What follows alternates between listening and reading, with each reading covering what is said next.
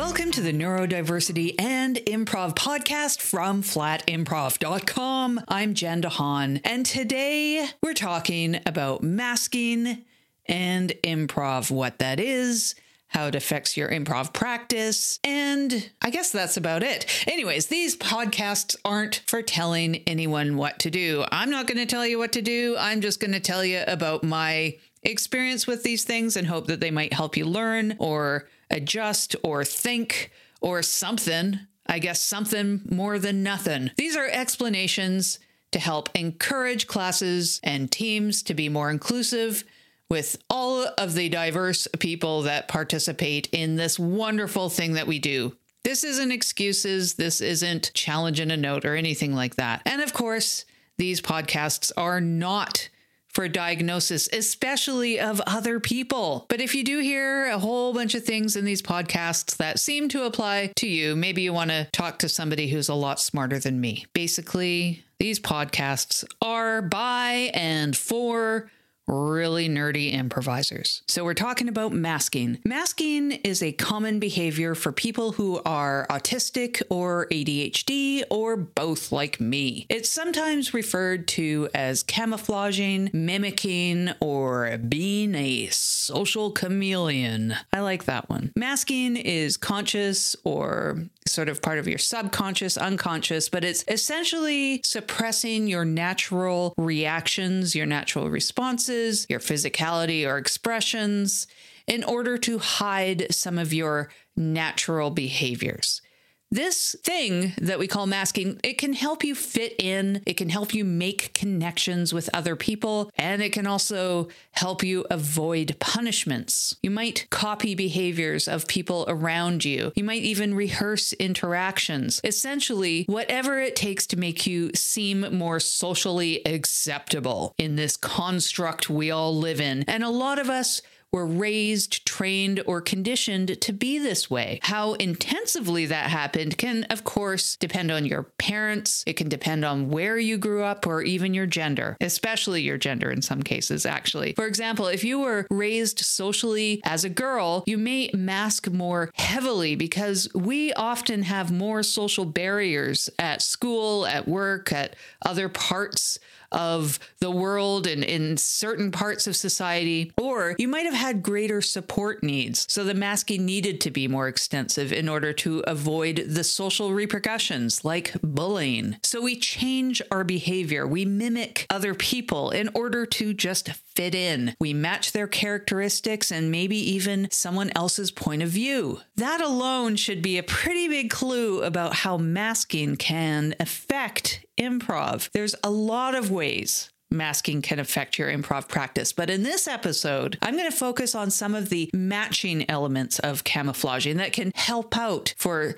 some parts of our practice. In other episodes, I will cover topics around voice of reason and unusual, about the performance version of yourself, and taking on, say, character point of view. So I think I got some things for free in improv thanks to masking for most of my life. I've had a long history of being in some kind of character to a certain extent. I've matched expressions, even voices and sounds, and I've been a hyper aware of the point of view of people around me. I've certainly been hyper aware of other people's reactions, listening, observing, reacting. Some of this has been for safety, and a lot of it has been because of parental social conditioning. All of this is to act a certain way that was socially acceptable as a girl and a woman, but it wasn't really me, but also kind of me as long as I'm understood correctly.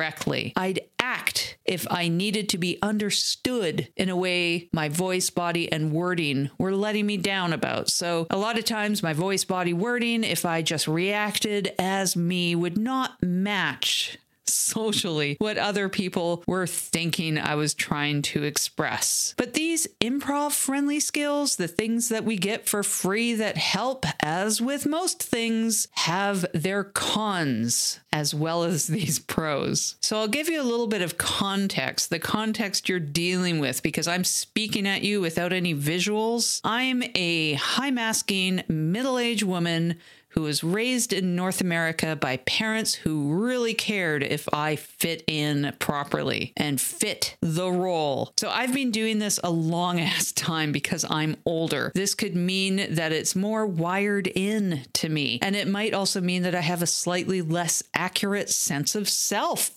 Maybe I'm a woman and I was socialized as one from birth to act a certain socially acceptable way at school and then at work. I can tell you a lot of things I did as a girl and woman that definitely would have not been my default operating mode. I mentally rejected a lot of that stuff, and I suppressed a lot of stuff that the boys got away with, like the class clowns. I wanted to blurt out comebacks so bad. I tried once and I ended up in detention, unlike the boys. And that still messes with my brain to this day. I deeply hate getting in trouble. I was also bullied to the extent the police sent me home to get homeschooled for safety. So I didn't mask all that well, actually, because that all happened. Plus, I loved being weird. From the time I was in kindergarten, apparently, I don't even remember this, but my mom told me that I told her repeatedly I never wanted to be one of the popular girls. I really did not want to be popular. I wanted to be weird. Not surprising to some of you, I'm sure. Anyway, since girls and women, among others, often have more barriers in these kinds of spaces like school and work, especially if these places are male dominated, we mask to get in. We mask to get by in a variety of ways. And luckily, I was able to do some of that to some extent, especially after I morphed into an adult. I have been masking and not totally realizing it for a lot of my life, even knowing since my 20s that I was neurodivergent. I just, for some reason, thought I didn't really do it in certain spaces where I actually was. And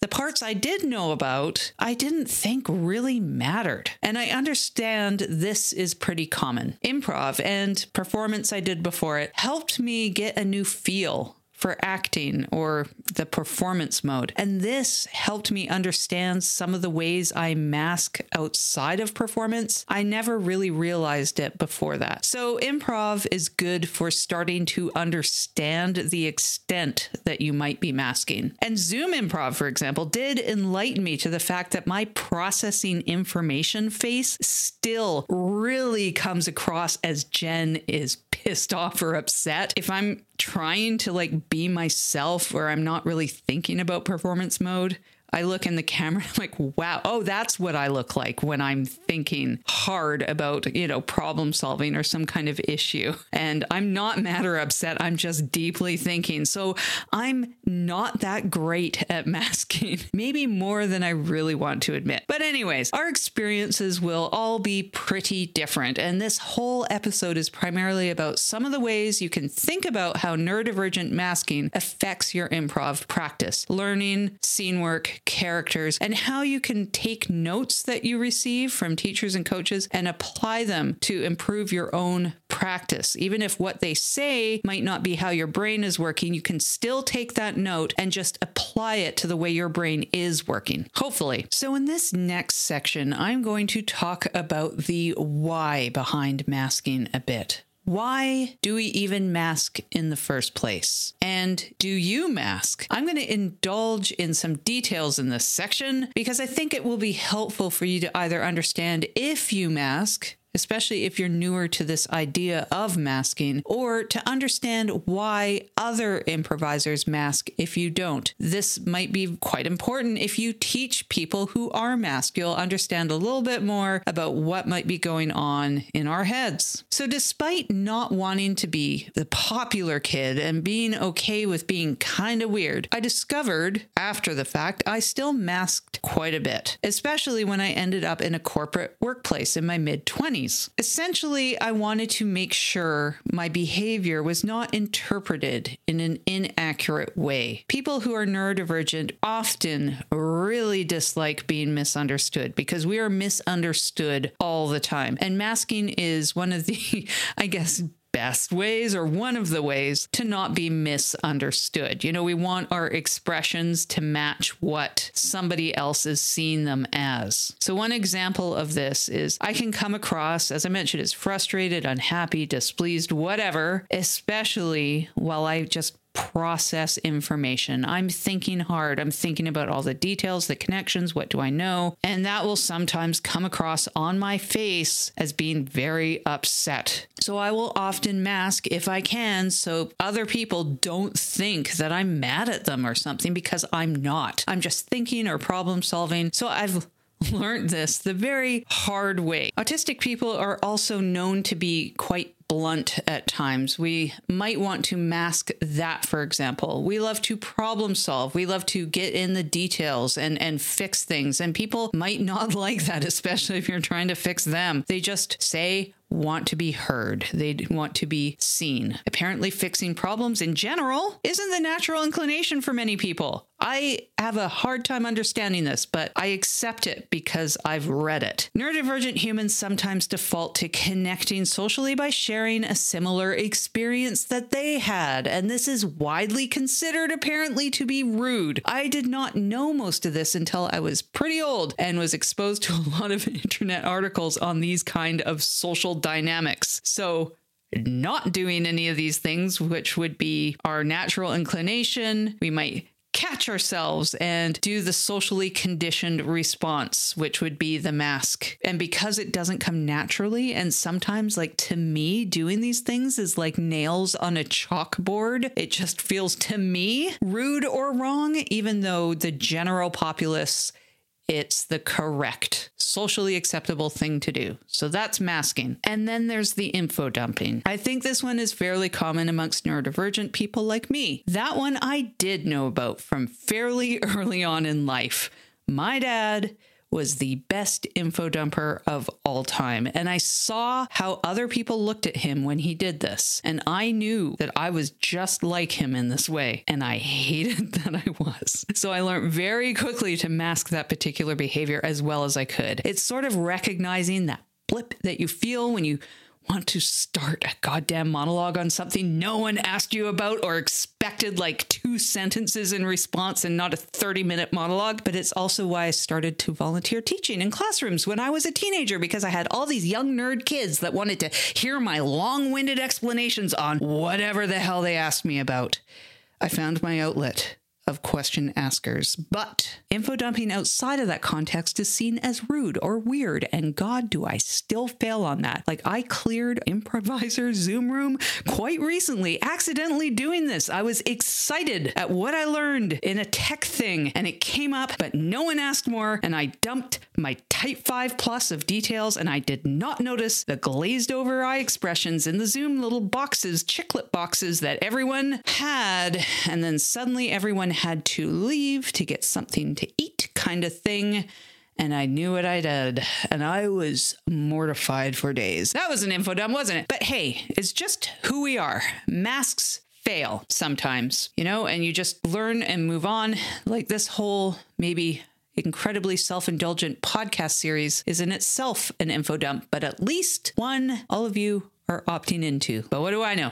I still question everything. Like, are these info dumps even useful? So we learn to mask to keep jobs, to keep friends, to not be harassed, to be safer. There are lots of great, valid, important reasons to mask when we need to, and unmask only when it's fairly safe. But also, masking can suck. It takes effort, it's tiring, and we can ultimately wonder who we really are, especially in social contexts. So people choose to unmask in all sorts of occasions, maybe all occasions. Maybe they completely unmask even in social places, and that is cool too. I'm a mix. I've been doing this too thoroughly for too long, and it's just a big stew bucket or something, and I still don't know to some extent what's the mask and what's not. Like, I've started to see myself processing in that Zoom window I talked about for the first time a couple of years ago. I never realized I still look pretty pissed off sometimes when I have to heavily process something. So we're all still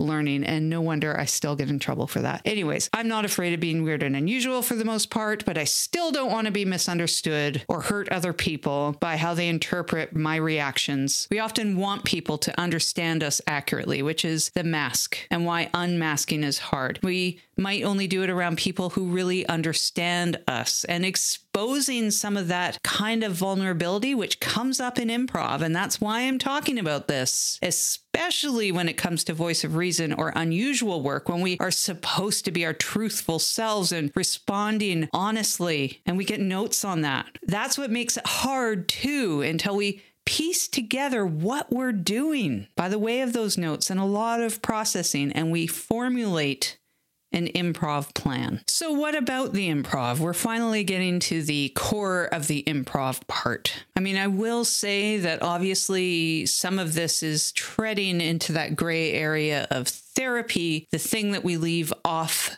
the stage, but understanding who you really are without the mask impacts improv. So this processing is pretty important to do off stage, because we need to think about what the point of view is, what our voice of reason is, what is honest and truthful unmasked point of view versus the masked point of view, how we're doing characters. Masking and unmasking involve understanding your own identity or how you hide it. And it also, of course, involves self-esteem. Like, is the unmasked me not good enough? I mean, we had a recent class posted at Ouija's called Who the Fuck Are You? And diving into that, into yourself in scenes, was the core part of that class. So it's in there as a part of the learning improv process, and understanding ourselves and the way that we mask or unmask. It makes us better improvisers, and it helps us listen to those notes and apply them in more effective ways. So in improv, framing or understanding what's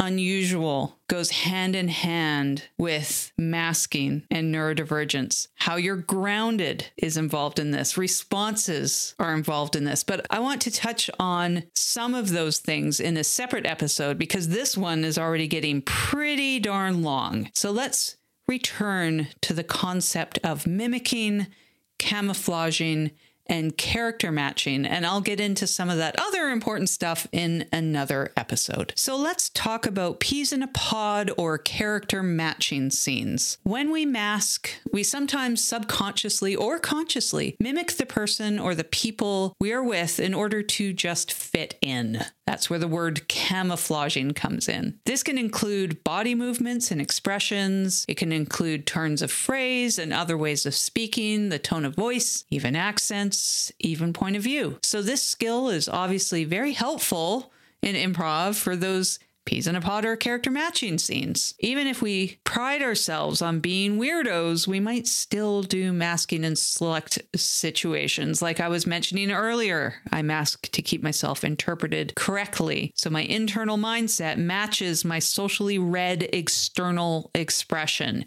And I do this to not be misunderstood quite as much. Or not go on for 30 minutes about something I learned this week when no one asked. So I make you download this damn podcast by choice and not force these monologues on you in some Zoom room. I know this next part is about to come across as boasty, so I want to emphasize I've done masking since I was a kid, at least since kindergarten, which is some of my earliest memories of coming home and letting go to be what my mom called actually Jenny after throwing my lunchbox across the kitchen, which is in fatigue from masking all day long. That's apparently quite common amongst neurodivergent kids. My mom always said that I was two kids. I was a school version and a home version. So basically, I've done some element of peas in a pod like stuff for more than 40 years. And in other episodes, I'll also be talking about how this masking makes improv harder or more of a struggle. And I'll get into a little bit of that even in regards to peas in a pod. So this part right here is just mostly the good stuff, the stuff we get for free. So what do we get for free? Well, I can just talk about what I sort of had my earliest experience in improv as, where it kind of this particular, built up skill set became apparent to me.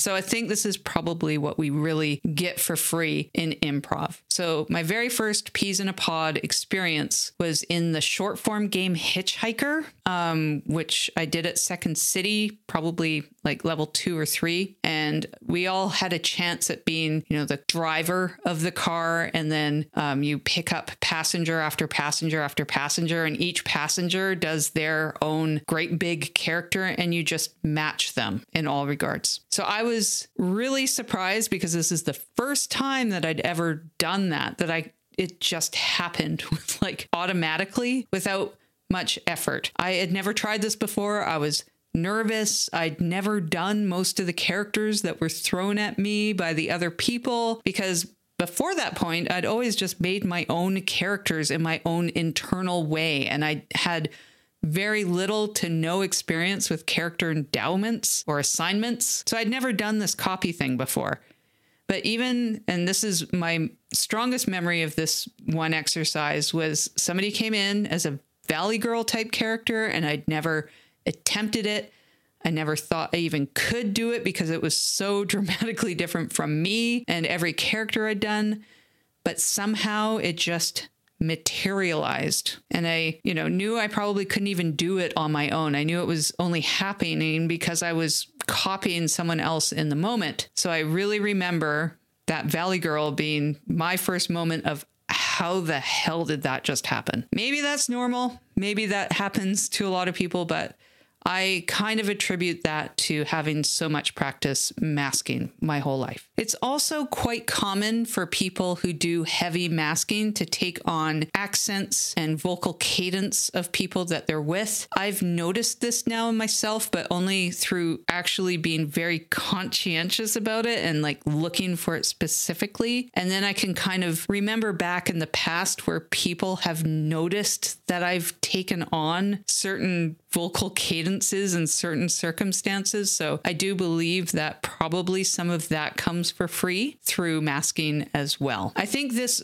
all sort of just gives you a head start in this part of improv, especially if you start noticing it in yourself and sort of, I guess, emphasizing that skill and trying to grow that skill because you already might have a little bit of a head start in it. So use it, try things. Just try it and see if you can be that Valley Girl or whatever, something that you wouldn't normally try yourself. Get someone else who maybe has done it and try mimicking them if you haven't already. And also remember that if you haven't done this, you're not a masker, and you maybe see someone that just gets it, that hasn't, tried it in improv before. Don't be discouraged because they've maybe been doing it subconsciously for decades of exhausting reps just so they're not ostracized by society. So know that some people might have experience that they don't even understand that they have. But everyone, no matter what, if they're a masker or not, still needs reps. You still need to go the rest of the way. You're just getting a head start in this, especially for me, with understanding the point of view matching part. People who mask might do some of that point of view matching. People who mask might do some of that point of view matching as well, but I don't feel like I got much of that for free through my masking because it's just not automated feeling like the other parts are. But I will say that because some of the vocal and physical masking that I can do that's very subconscious and automated feeling, that helps because I can just kind of put that on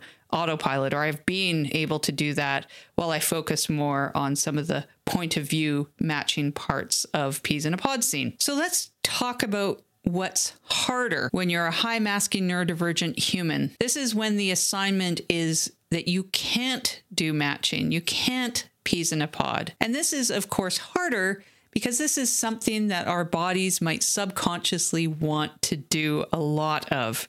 But in this case, it's not right for the scene because, say, you need to do the correct positioning and that is not Peas in a Pod, or maybe it's just the assignment from the teacher or the coach. Then what happens? Because occasionally this sort of thing can put you firmly and squarely in your head. You're monitoring to make sure that you don't do it until you're really far into that scene and you're like, okay, I'm not at risk of mimicking, my scene partner. Early on, that was pretty hard for me in some cases, because early on, I would feel this sort of subconscious drive to want to match my scene partner, especially physically or vocally, but also the point of view. And if you're not supposed to match, or it's not right for the scene, you are just constantly trying to make sure that you aren't subconsciously ending up there. Luckily, point of view, for me, at least luckily for me, point of view is the thing that I'm least likely to subconsciously match.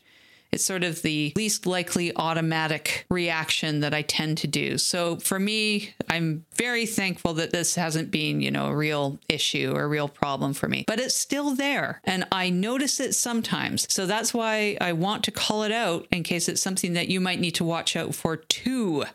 Even a little bit. But for some of you, it might be just something that you've done a lot of throughout your decades, and it might be just something that you need to watch for a little bit more. The other thing that's been hard in the past for me, I notice that I always gravitated to, and probably still do, to just peas in a pod scenes a lot. If it's open and it can happen, a lot of times I will just go there. I think this is pretty normal. I think a lot of us do that, no matter what type of neurotype we are, even if you're not neurodivergent. It's fun. It has a very natural feel, at least to me. It feels very natural to do. I think it's quite easy. It's usually fun. Maybe most of us are just sheep lemmings or whatever, but we don't want to do anything so much in improv that it becomes a habit or a crutch or boring and way too repetitive, way too much of that. There's scenes obviously that can't be like that. So sometimes this can be somewhat hard when the reaction is very automatic or natural for us. But we can always remember that we can match physicality and expressions and voice, but not the point of view. The point of view is the core part of a peas in a pod scene.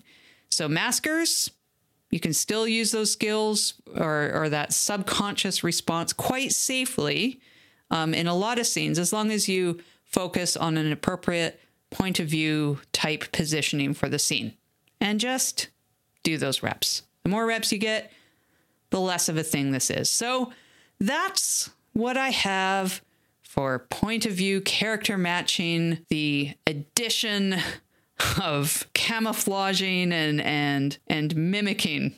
What an info dump. And we'll get into some of these other aspects of masking and improv, that stuff around voice of reason, in future episodes. Well, you've made it to the end of another episode of the Neurodiversity and Improv podcast. I'm going to do some plugs. I have online classes at, and I work with, the world's greatest improv school, also known as WGIS, also known as Weegis. The school has online classes, jams, teams, and more. The more includes also in-person stuff. So go check out the school at wgimprovschool.com. I have a website called flatimprov.com, and I might write some of these episodes out as blog articles if you would prefer that or know somebody who would. And I also have a lot of other online improv-related content on the site, and I also publish a newsletter twice a month. And that's just a whole lot of improv stuff. And I invite all of you to add your improv-related content, as long as it's online, on that website, like your podcasts or your online classes. And I will put those out in the newsletter as well. This podcast lives on Substack, and I invite you to have a word on this podcast. You can even join me as a guest, or you can just send me some text comments to read if you want to say something in regards to something I've said in the past, or send me a voice message, or send me topics to talk about. All of that is invited at flatimprov.com/Substack. So please contribute, and I hope to hear from you, and thanks for listening.